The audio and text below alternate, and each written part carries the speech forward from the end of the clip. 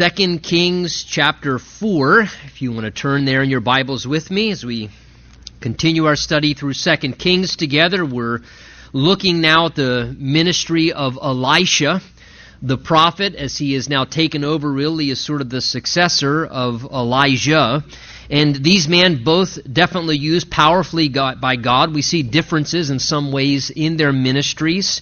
But Elijah, we saw last time, beginning to experience the power of God working through his life. And as we go now into chapter 4, again, we have another chapter that reveals to us just the miraculous power of God in different ways. As the Lord was stepping in, as he was intervening in situations where really there were human impossibilities, but yet God is unlimited. God has no limitations, and what is impossible for man is still possible with God. There's nothing impossible for God, the Bible tells us. And important for us to remember that in light of these stories that God has recorded in His Word. He's given us demonstration to reveal to us who He is, the kind of God He is. So no doubt the Bible says faith comes by hearing, and hearing the Word of God. And certainly as we hear these things, we shouldn't just look at them as interesting stories. We should look at them, and it should stir faith in our hearts to believe God for things that we go through in our lives. Our story may not be exactly the same. Our challenge or circumstance or dilemma may not be exactly the same.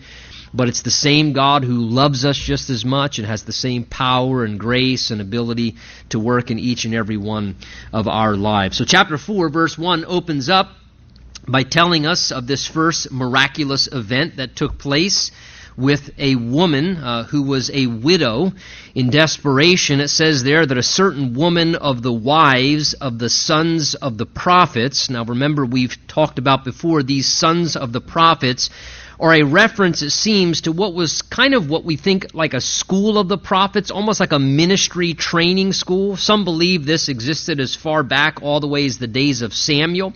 And we see these references where it does seem, even in Samuel's day, where there were sort of different locations, where there were young men who were called by God, who had a calling for ministry upon their lives. And it seems that they were in different locations, kind of being trained and mentored and equipped and prepared in the things of God's Word and how to do ministry, kind of like ministry training schools by those who were more mature in the works of God. And it seems that on occasion, those who were spiritual leaders would kind of like on a circuit go around to these different areas and would spend time with them. And so we see Elijah as well as now Elisha doing the same thing. And what we're now being told here in verse 1 of chapter 4 is that this is one of the wives of one of these men, it seems, that was in this school of ministry, this school of the prophets. One of the wives of these men apparently had died, maybe in the midst of his training, or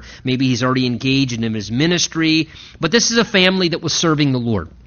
This was a family that was doing ministry, a godly family, and yet it says that this woman, who was one of the wives of the sons of the prophets, she cried out to Elijah. She pours out her dilemma saying, "Your servant, my husband, is dead." So something happened.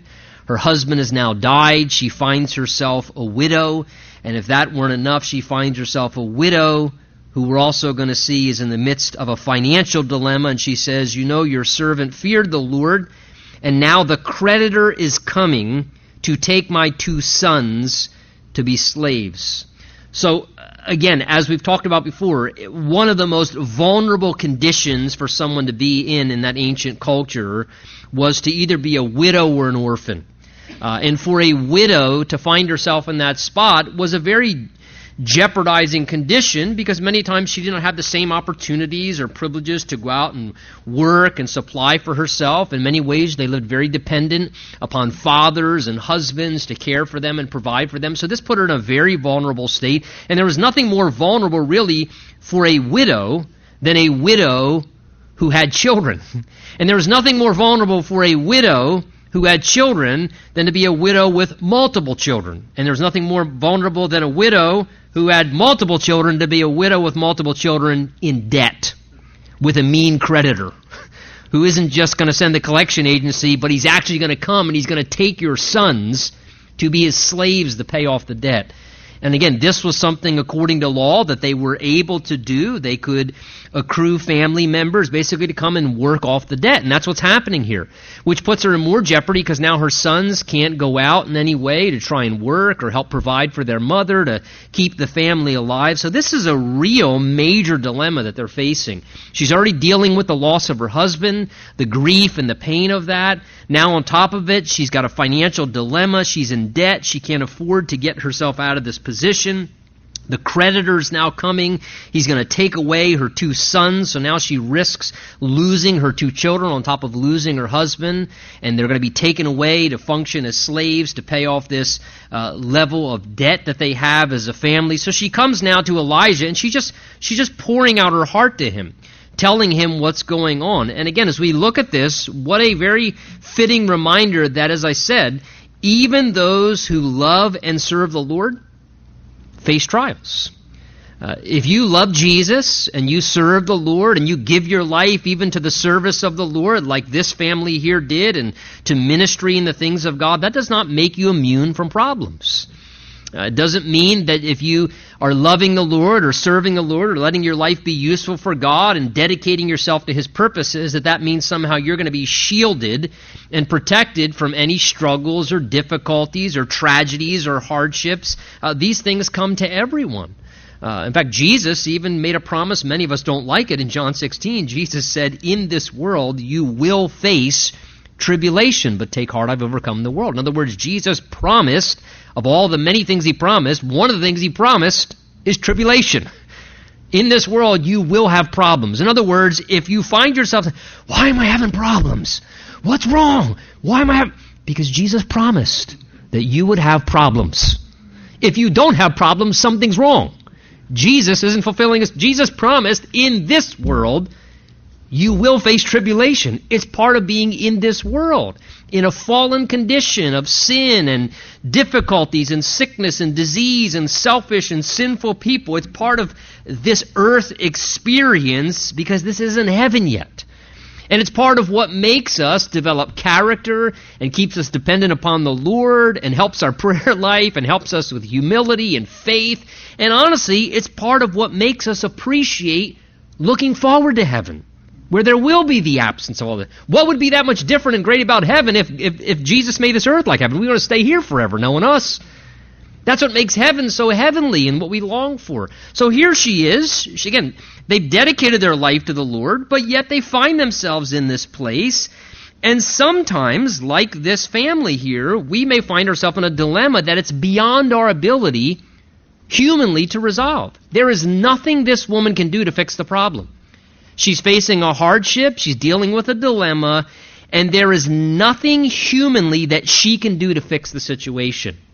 There's no human answer. She needs help and intervention. She needs the help and intervention of God, and so she wisely goes to a spiritual leader who was in contact with God, a representative of the Lord, and she goes to that spiritual leader and basically says, "Look, I need some help. I can't resolve this. This problem is beyond me. There's nothing I can do. I need some help and intervention." And look, sometimes that is where we come to. We come to a place where it's just something beyond our ability to fix the situation. And maybe we need to go to someone like a spiritual leader and say, "I need some help," or we need to go directly to the Lord. "I need some help, Lord. I need intervention here. I can't solve this. There's nothing I can do. I'm in jeopardy. It's something that's outside of my control." So verse 2, Elijah, being a man of compassion, said to her, verse 2, "What shall I do for you?" Now, I like this picture because Elijah, his predecessor, a lot of times he just was very disconnected, and he would just show up on the scene with a word from the Lord, and he'd kind of pronounce a real heavy word from God, or he'd do a miracle, or he'd, call down fire from heaven. I mean, that was kind of Elijah's ministry. Elisha, who was used just as powerfully of the Lord, seemed to just kind of have a little bit of a different temperament. He seemed to just be someone who was a little bit more soft-hearted, someone who just kind of, aired more on the spectrum, the side of kind of compassion and concern. He was a lot more sympathetic individual, it seems, in some ways. Again, God uses all different personalities, and we got to figure out our lane and stay in our lane and follow who God's called us to be in life and be comfortable with that. But Elijah was just a very compassionate man, so he hears this woman's story, and the first thing he says is, not I'll go pray for you, or thus says the Lord. He says, what can I do? How can I help, in essence? He's saying, what shall I do for you? What can I do to help resolve this? And I like this because I think God wants us as his servants to have compassion and to seek to offer our help to people who are in dilemmas. Not to just listen to their dilemma, but to genuinely, after listening, say, what can I do to help? Is there something I can do? I mean, maybe it is just praying. But to have a heart that when you hear a dilemma or somebody's difficulty, that you actually have enough compassion to say, what can I do for you? How can I help you in that situation? How can I be of assistance in some way? So Elijah asks her this, and he says, tell me, what do you have, he says, verse 2, in your house? And she said, your maidservant has nothing in the house but a jar of oil. And he said to her, here's his guidance now, no doubt the Lord gives this word to share with her as a resolution. Go now, he says, borrow vessels from everywhere, from all your neighbors, empty vessels. Do not gather just a few. Take notice. He says, get as many as you can. That's part of the instruction. And when you have come in, you shall shut the door behind you. This was to be a private thing. You and your sons, and then pour it into all those vessels and set aside the full ones. So she gets direction now from the prophet how she's to work through the resolution of this situation. And apparently God gives this thought to Elijah to pass along as his way he's going to miraculously intervene and help this woman in her dilemma. And he begins by asking her, tell me, what do you have in your house? In other words, I know what you don't have. Money. I know what you don't have, a way to fix this problem. I know you don't have much at all because you're in great debt, you've lost your husband, you're about to lose your 2 sons, and the creditors coming to take everything away from you. But he says, but what do you have?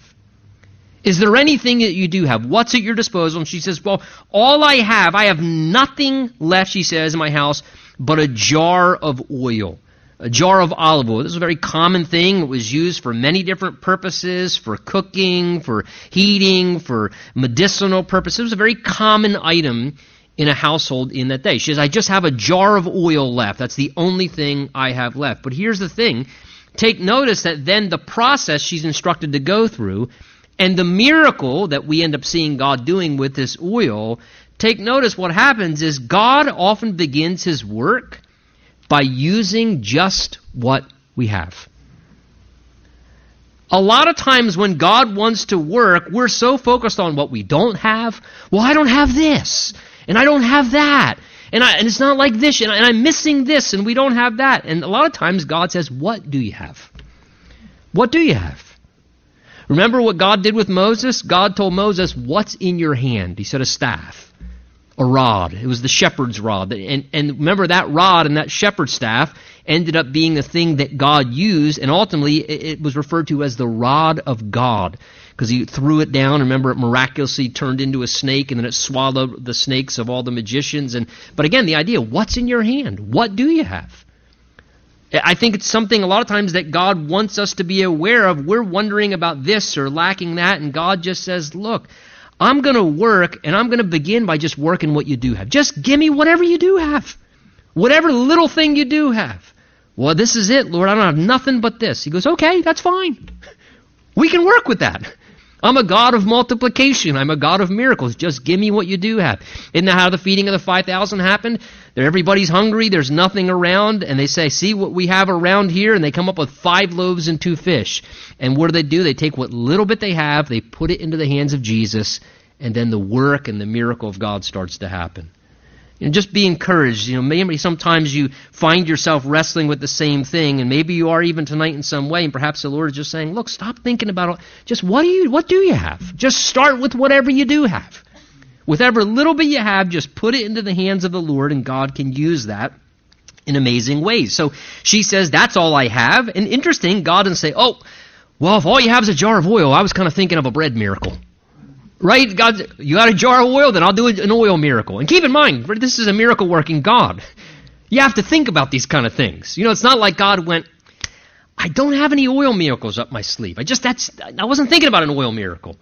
God says, you got oil? We're going to do an oil miracle then. So God says through Elijah, this is what I want you to do. Go borrow vessels from everywhere, from all your neighbors, empty vessels.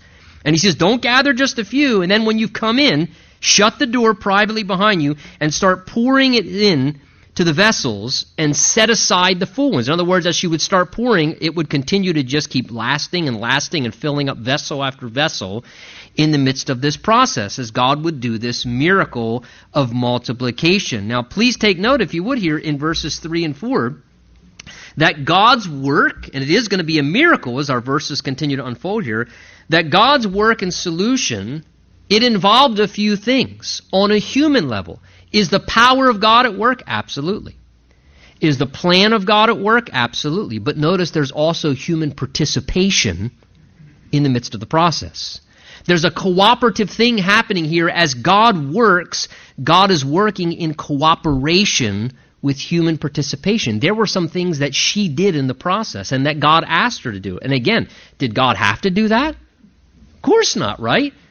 God could have just snapped his fingers and there could have been a bunch of jars right there.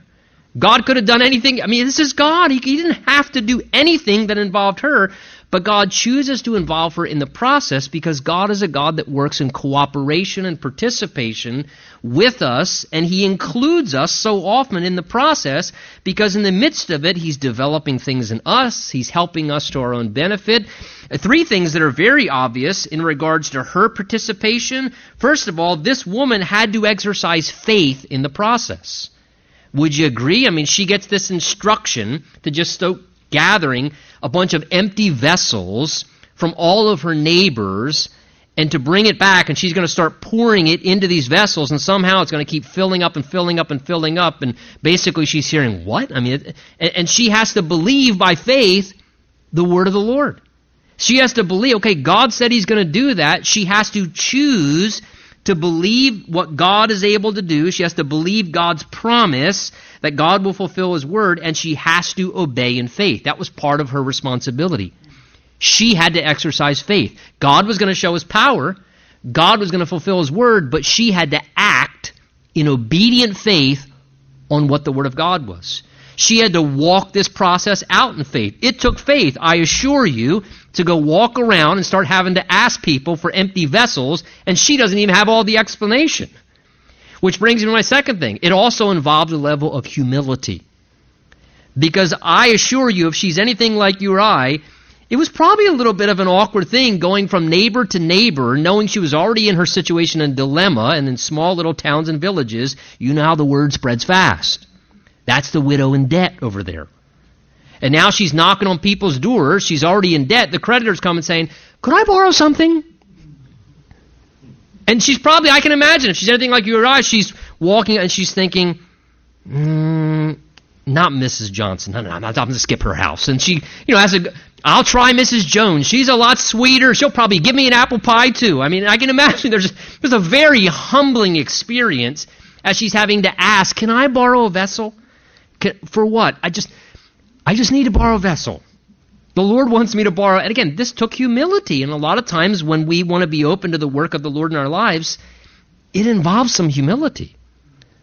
A lot of times we have to be willing to humble ourselves under the mighty hand of God and exercise humility to experience the Lord's work in our lives. So it took faith, it took humility, and let's not ignore, thirdly, it also involved and required putting in some personal work and a little sweat equity, you could say herself. Because what did she have to do? She had to go out and gather vessels. I call that work. She had to do something. A lot of times, God will provide. Right. God's a good provider. So get working and God will start providing. What did they have to do in the last chapter? Remember, God said, you dig ditches, I'll fill them with water. That's the idea. God says, look, I promised to fill them with water, so start digging ditches. You dig the ditches, I'll fill them with water. Here, God says, you go get vessels and I'll fill the vessels. And so she had to go out and she had to put in some involvement. There was some personal work and labor involved. And again, I just love to see how, yes, the Lord works. He's a miracle working God, but yet he includes us in the processes. that we have to exercise faith and humility, and we need to put in some effort, and it's through our effort that God's power is joined into that, and God does what we can't do. We do what we can do, and then God does what's beyond what we can do to help us in these kind of situations. So she's gathering around all these vessels, it says, to come back and then shut the doors and start pouring. So verse 5, as we said, she went from him, shut the door behind her, her sons brought the vessels to her, and she poured it out. Verse 6, now it came to pass, when the vessels were full, that she said to her son, bring me another vessel. And he said, there is not another vessel. So the oil ceased. So this miracle, just like God promised, starts to happen.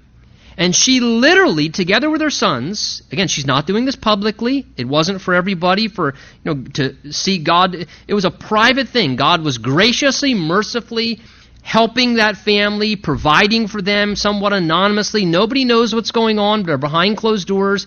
And you can imagine, I kind of try to envision the process. Here she is with her sons, and her sons are seeing the hand of God, and she says, bring me another vessel. And they bring a vessel, and she starts pouring that oil out of it, and it's filling up, and she's thinking, okay, and the whole thing fills up.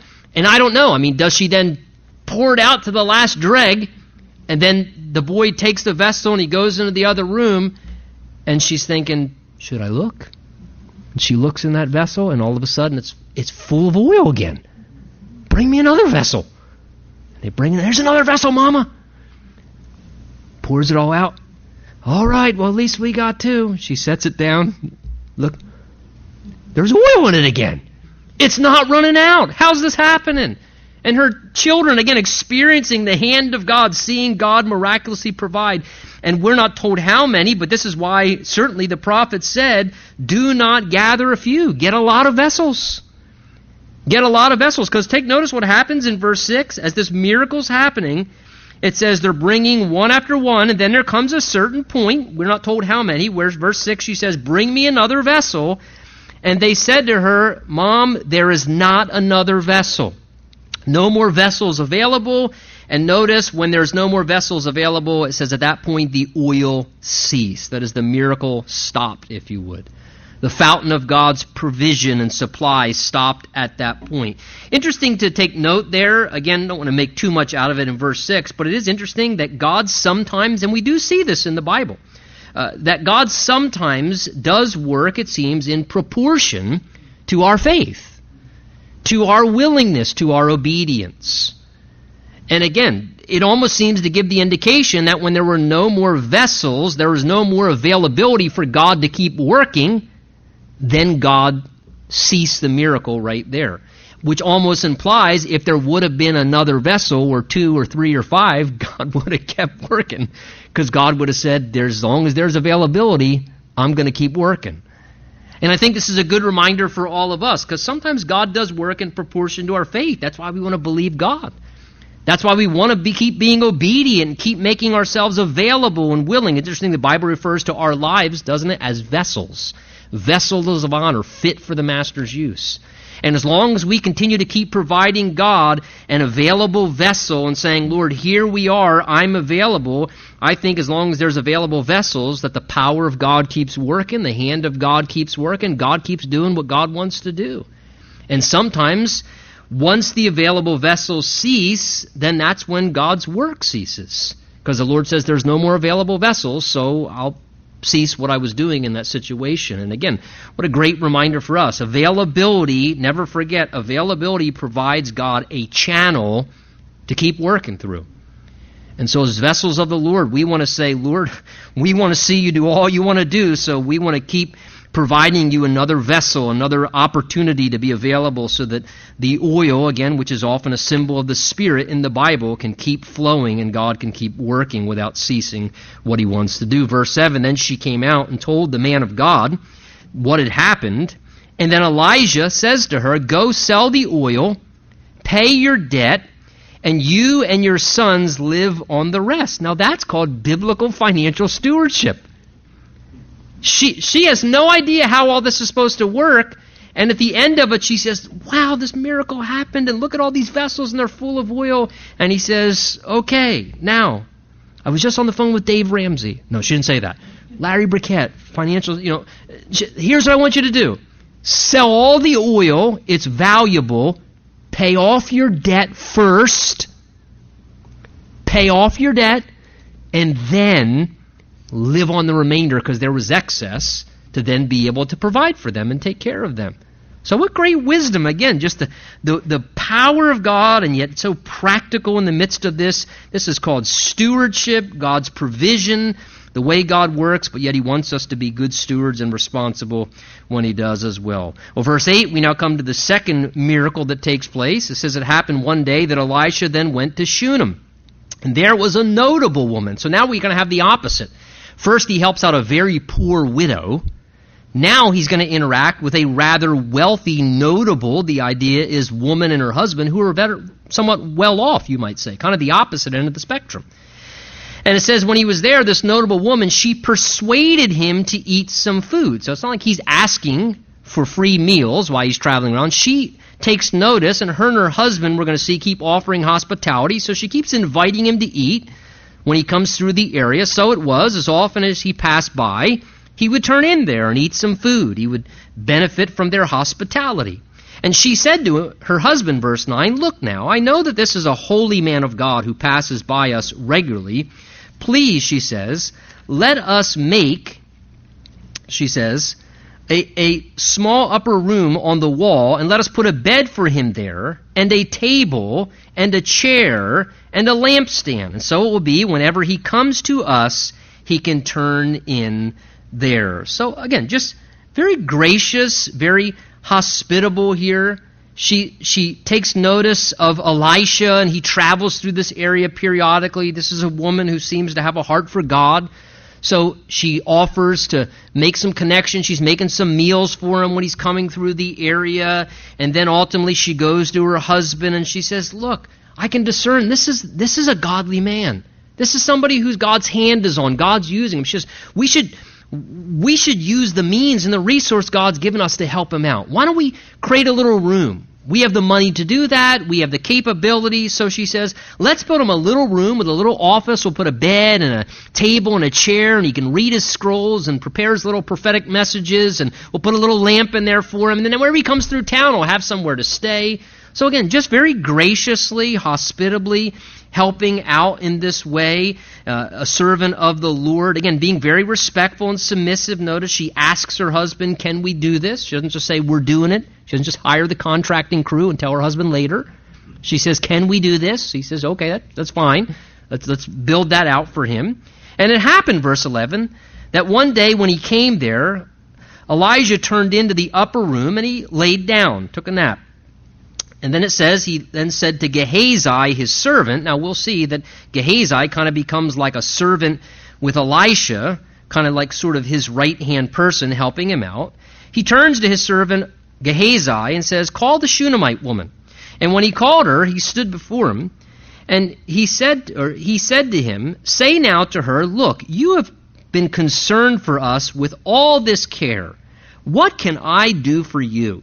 Do you want me to speak on your behalf to the king or to the commander of the army?" In other words, he's appreciative. They've shown him such hospitality. "Hey, you've created a room for us. I mean, every time we come through, you give us a place to sleep, and you're providing meals for us." And he's just showing his appreciation here now. He just has gratitude that this family has done this to take him in and to take care of him in the midst of this time and season. So notice his gratitude and his appreciation motivates him to say, "What can I do for you? I want to do something to bless you in return." He says, "Is there something I can do? Do you want me to go and speak on your behalf to the king or to the commander of the army?" Elisha had connection to some of these people who had great power and influence. So he's saying, "How can I help?" And again, what a beautiful picture here, because genuine gratitude and appreciation should always motivate us to want to bless and serve other people.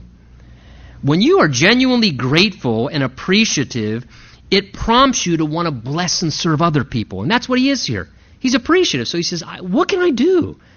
It reminds me of Peter's wife. It says Peter's wife's mother, when she was healed from a fever by Jesus, it says she got up and she started serving everybody around her. Again, she was just appreciative, and gratitude is something that translates into service. So he's saying, what can I do? Well, she seemed rather content because she said, I dwell among my own people, which was basically a cultural way of saying, I really don't need anything.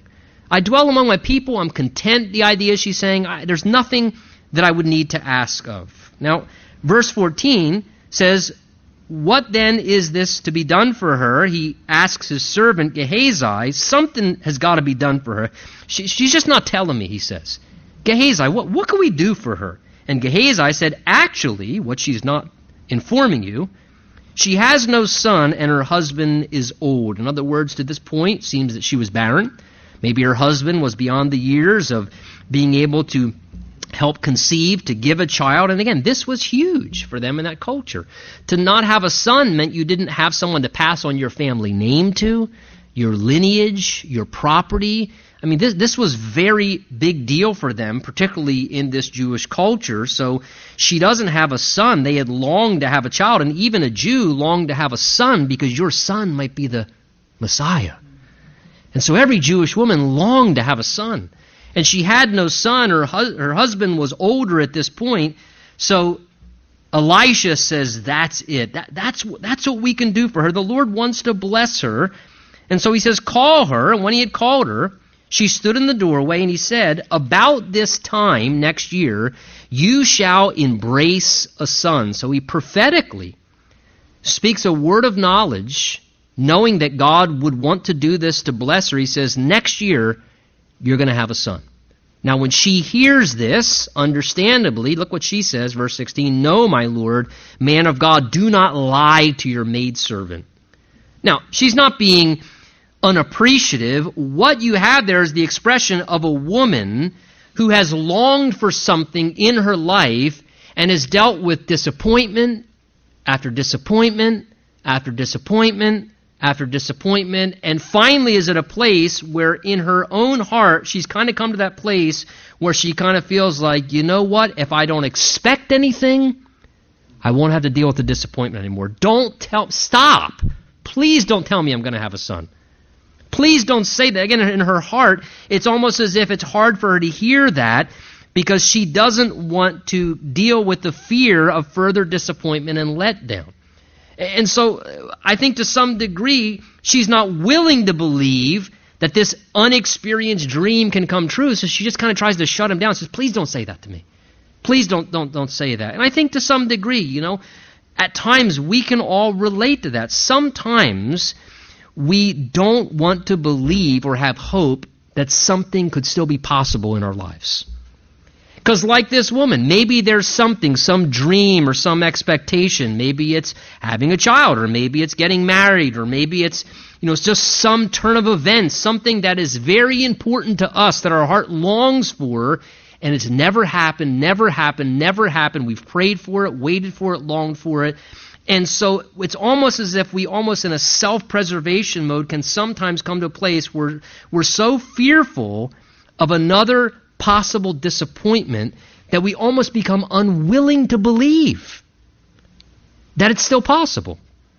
We almost become unwilling to have hope that God could still do it. And what it boils down to is because we're just afraid because of all the disappointment we've dealt with thus far. So this is kind of what's going on for her. She's almost not willing to believe that the dream is possible anymore. Verse 17, but notice, but the woman conceived. The word of the Lord came to pass. God did it. And bore a son when the, notice the key word, appointed time had come. That's always important to remember. Of which Elisha had told her. And the child grew, and it happened one day that he went out to his father, to the reaper. So it's reaping time, it's harvest time in the field. This is go to work with dad day. He goes out with his dad, with the harvesters and reapers. And in the midst of that, verse 19, he said to his father, my head, my head. So he said to his servant, carry him to his mother. So something happens. He's out that day, young boy, maybe he's 8 years old, 10 years old, and all of a sudden he starts complaining of bad pain in his head. Could be sunstroke. Maybe he's having an aneurysm. Maybe, something, a meningitis, some believe, but some horrible pain in his head. He starts crying. His father says to the servant, hey, rush him home, bring him home to his mother. And when he had taken him and brought him to his mother, he sat on her knees as she was consoling her son, it says, till noon, and then he died. So now another tragedy. And imagine, this son that she had longed for all these years. And finally the dream comes true, and now the dream just crashed. And you can imagine how that would just throw her in utter turmoil again. Now she finally has a child. She's got to enjoy him for maybe 6, 8, 10 years. And now this child has just tragically died. Well, verse 22, here she is in the midst of this horrible, dark place. Her son has just died. But here's what's incredible. In the midst of that horrible, dark place, her heart is stirred with faith somehow. Because rather than just give up all hope, she seems to think that if she reaches out to the prophet of God, perhaps God may do something to intervene. So it says, verse 21, that when she laid him on the bed, she went up and laid him, on the bed of the man of God. So she brought him up to that bedroom where Elijah had built, and she shut the door and she went out. Again, probably too trying to understand practically, hide his body, because in that culture, they buried their dead immediately. And I wonder if in some way she went and put him up in the bedroom where Elijah was to hide him away, because she wanted to give God a chance to work, and she thought if anybody finds out he's dead, they may just start burial processes, and I believe God might raise him from the dead. And so perhaps this is even an indication of her faith. She puts him up in that room, and it says, verse 22, she called to her husband. Notice, it says, please send me one of the young men, one of the donkeys, that I may run to the man of God and come back. And so he said, why are you going to him today? It's neither the new moon nor the Sabbath. In other words, it's not a holy day or like a church day. What do you want to go talk to him for, he says. And she said, it is well. Now that's pretty astonishing. She chooses not to tell her husband. Again, is it that he's not a believer? Is it that she doesn't want to alarm him? Is it she has so much faith that she says, it is well, because she's thinking it's well with my soul, because I know that God is a miracle-working God. I don't know. But she doesn't disclose what happened. She just wants a servant and an animal to travel on to go see the prophet. So verse 24, she saddled a donkey and said to her servant, drive and go forward. Do not slacken the pace. She says, drive and go forward. Don't slacken the pace for me unless I tell you. Don't slow down, she says. So she departed, went to the man of God at Mount Carmel. So it was when the man of God, that's Elisha, saw her far off, that he said to his servant Gehazi, look, the Shunammite woman. Please run now to meet her and say to her, is it well with you? Is it well with your husband? Is it well with the child? In other words, is everything okay? And she answered, it is well. Now take notice, she opted, again, not to tell Gehazi's servant. It's almost as if this woman is clearly purposely waiting to only share this news with someone that she feels safe sharing it with. And I'll tell you, sometimes when people are dealing with something very difficult, very sensitive, honestly, sometimes in those situations, people are only comfortable sharing what's going on with someone they feel very safe with, very confident with, someone that they genuinely believe is a healthy individual. And so now this is 2 times she's not telling anyone why she's pursuing the prophet. Verse 27, now when she came to the man of God at the hill, it says she caught him by the feet, so she falls down at his feet in humility and desperation. But Gehazi, the servant, came near to push her away. But the man of God said, let her alone, for her soul is in deep distress. He discerned something was very painful going on inside of her. For the Lord, look at this, for the Lord has hidden it from me and has not told me. So take notice. He's very sensitive to her in her deep distress. I mean, she's distraught. She falls down at her feet. But he shows incredible sensitivity to this woman who's in utter pain and anguish in her heart. And I love this picture again of Elisha as a servant of the Lord, because I'll tell you, I truly believe that the Lord wants us to be very sensitive to people who are in great anguish and pain.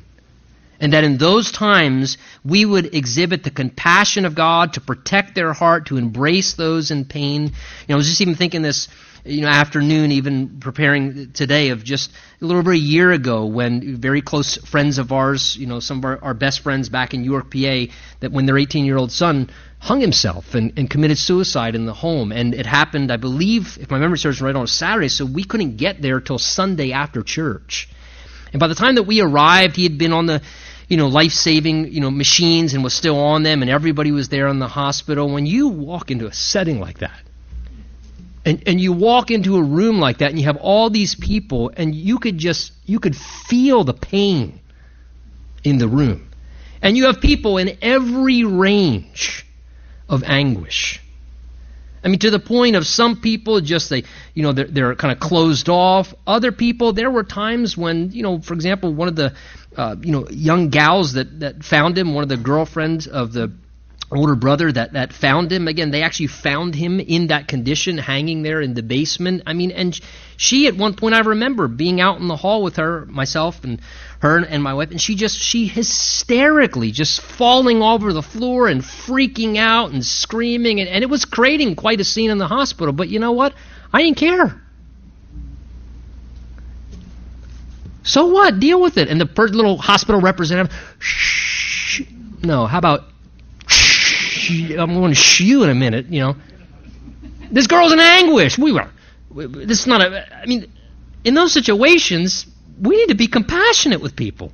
Their world's falling apart. This woman, her son just died. Her world was falling apart. It wasn't a time for her to get it together. It was a time for her to lose it. And that was okay. And here, Elisha, again, the servant wants to push her away, and he says, let her alone. She's in deep distress. And he just protects her heart and lets her be in pain and anguish. But notice, he doesn't even know what's going on at this point, which is interesting. He says there, the Lord has hidden it from me and not told me. Now, I find that interesting, and let me just say briefly, Elisha, that means, heard from God so much, he was shocked when God didn't tell him something. That's the idea there. He says, I don't know, the Lord hasn't told me what's going on this time. Implying that God spoke to him so much, he was really baffled when God didn't speak to him because he heard from God so much. And he's like, I don't know, the Lord hasn't told me this time. She's in deep distress, but the Lord hasn't revealed it to me. Man, I want to be like that. I want the Lord to be revealing things to me and speaking to me so much that I'll be shocked when he doesn't talk to me. And I'll be surprised when he hasn't revealed something because we're in such close communication. Verse 28, so she said, did I ask for a son of my Lord? Did I not say, do not deceive me? Again, you can tell she's hurt. She's angry. In essence, like I said, what is she saying? She's saying, look, did I even ask you for this son? I didn't even ask for this son. Why would you give him to me and then allow him to be taken away? And again, she's just venting. She's just venting. And Elisha doesn't, hey, watch your mouth, lady. He doesn't do that. He just lets her vent. Just lets her say, she's heartbroken. She's distraught. She doesn't understand. Why would you bless in this way? And then why would God let it be taken away? It's hard to process that. She doesn't understand. These are normal human ranges of emotion and experience. Well, verse 29, then he said to Gehazi, get yourself ready. Take my staff in your hand and be on your way. If you meet anyone, do not greet him, and if anyone greets you, do not answer him, but lay my staff on the face of the child. And the mother of the child said, as the Lord lives and your soul lives, she says, I will not leave you. I'm not leaving your side now, she says. So Gehazi went ahead of them, laid the staff on the face of the child, but there was neither voice nor hearing. Therefore he went back to meet him and told him, saying, the child is not awakened. In other words, it didn't work when I put the staff on the child. Verse 32, so then Elijah came to the house personally, and there was the child, the Bible wants it to be clear, lying dead on his bed. He went in therefore, and he shut the door behind the two of them, and he prayed to the Lord. And he went up, and he lay on the child, and put his mouth on his mouth, and his eyes on his eyes, and his hands on his hands, and stretched himself out on the child, and the flesh of the child became warm. The idea is God was beginning to return life back to the child as he's pleading and interceding, stretched out on this child. And he returned and walked back and forth in the house. And then again, he didn't give up. He went and stretched himself out on him, and the child sneezed 7 times. Hopefully his face wasn't there when that happened. And the child opened his eyes. He came back to life. God gave his life back to him, resuscitated him from the dead. A miracle of God that took place here. Now again, look what Elisha does. It says, verse 32, he goes into the room. Verse 33, he shut the door and he started praying and pleading with God. Just asking for God to do a miracle, believing that God was able to do this. I mean, incredible faith. The child was dead. But Elisha sensed that in this situation, God wanted to do a miracle. Listen, does God always do miracles? Does God always heal? Does God always bring people back from the dead? No, that's usually the exception. And that's probably an understatement. But in this situation, God wanted to work powerfully. Elijah sensed that. But the thing I love is, look, he's not looking for an audience. It just says, verse 33, that he went into the room and he shut the door and he just started praying and pleading with the Lord. This was just a man in faith who is just spreading himself out over this child, and he is coming into complete personal contact with everything in this child's life and pleading that God would just move in a powerful way. And in this situation, it's the will of the Lord, and God honors and blesses in this scenario. Now, again, how interesting to see not only the power of what happens there, but I think it's a beautiful picture as well. Again, it seems peculiar to us that he's stretched out and laying on this child. But I think in some ways it's just a good reminder to us that sometimes when we want to help people, we need to be willing, maybe like Elisha, to be willing to come in complete personal contact with someone else if we're willing to help him. Look, can I remind you again, when someone was dead, if you touched them, that made you ceremonially unclean. Typically, Jews did not touch dead bodies. That would render you ceremonially unclean. But Elisha wanted to help so much, he said, you know what? Whatever I got to do to come into personal contact with this kid to help him, I'm willing to do it. I'm willing to lay on a dead corpse and beg and plead God for God to do something powerful. And I love this because sometimes we need to be willing to come directly into contact with people who may not be in a condition we prefer. And can't I just pray for them from afar? I mean, I really got to get in contact with that person? How about I just pray for them? And God's saying, no, what if I want you to get face to face with them? What if I want you to come right into personal contact with them out of love and sacrifice, and if what it's going to take is for you to be willing to come in personal direct contact with them, for me to be able to bring about my power and work in their life in this wonderful way. So Elisha here does this. He's just pleading over this child. God brings him back to life, and he called Gehazi and said, call the Shunammite woman. So he called her, and when she came into him, he said, pick up your son. And so she went in, fell at his feet, I imagine so, bowed to the ground, and then she picked up her son, it says, and went out. So, I mean, this incredible miracle takes place here. You know, let me just say this, and please don't tune me out. We're going to finish the chapter, but just hear me in finally saying this. This chapter, and we didn't look at the other 2 miracles and the remainder of it that are short little examples, is just another one of those places in the Bible where God is setting before us the power of God. The power of God. Whether it's provision, whether it's supply, whether it's sustaining, whether it's bringing something that's dead back to life, whatever it is, the next 2 miracles are 2 other miracles, one of change and transformation and how God can multiply. But I think we should always, at times like this, not just read and say, wow, that's neat, what a cool Bible story, but we should read it in the present tense and realize, look, what are you facing tonight in your life? What are you facing? What are you facing tonight that is beyond your ability, but yet is not beyond God's capability? Do you believe in the power of God? You know, there's a question and an answer in the Bible. The question comes in Genesis 18 where Abraham says, "Is there anything too hard for the Lord?" And then centuries later in Jeremiah 32, God answers the question through Jeremiah the prophet, who says, "Ah, Lord God, there is nothing too hard for you." Nothing at all. Father, we